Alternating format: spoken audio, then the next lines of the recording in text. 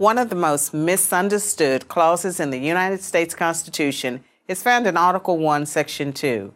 Representatives shall be apportioned among the states by adding to the whole number of free persons 3/5 of all other persons. Known as the 3/5 compromise, it raises an obvious question. How could the founding fathers who endorsed the idea that all men are created equal also endorse the idea that some men aren't? In 2013, James Wagner, president of Emory University, answered the question this way. The 3/5 compromise was an example of difficult but necessary political bargaining. Without it, Wagner argued, the northern and southern states would never have agreed to form a single union. No 3/5 compromise, no United States of America.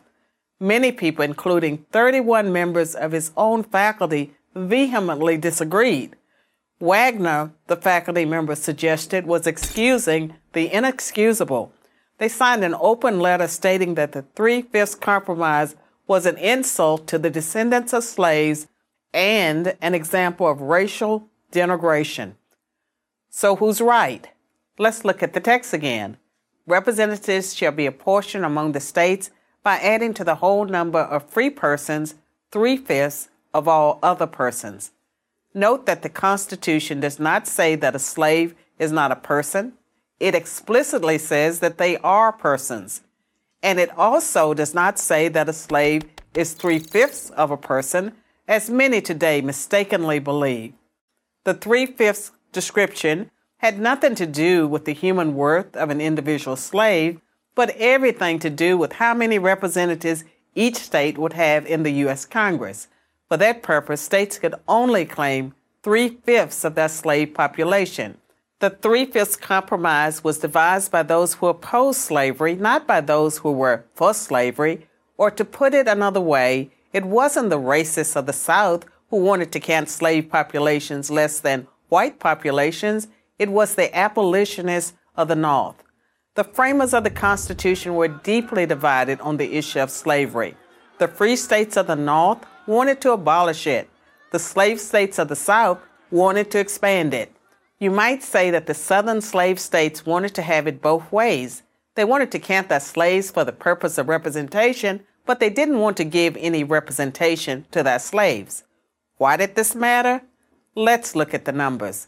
In the 1790 census, just 3 years after the Constitution was ratified, the free states of New Hampshire, Massachusetts, Rhode Island, Connecticut, New York, New Jersey, Pennsylvania, and Delaware had a population of about 1.8 million free whites.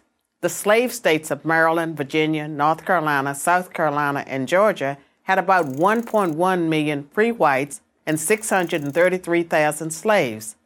Add those two numbers and you get nearly equal populations between the North and the South. By the time of the Civil War, the slave population had grown to 4 million.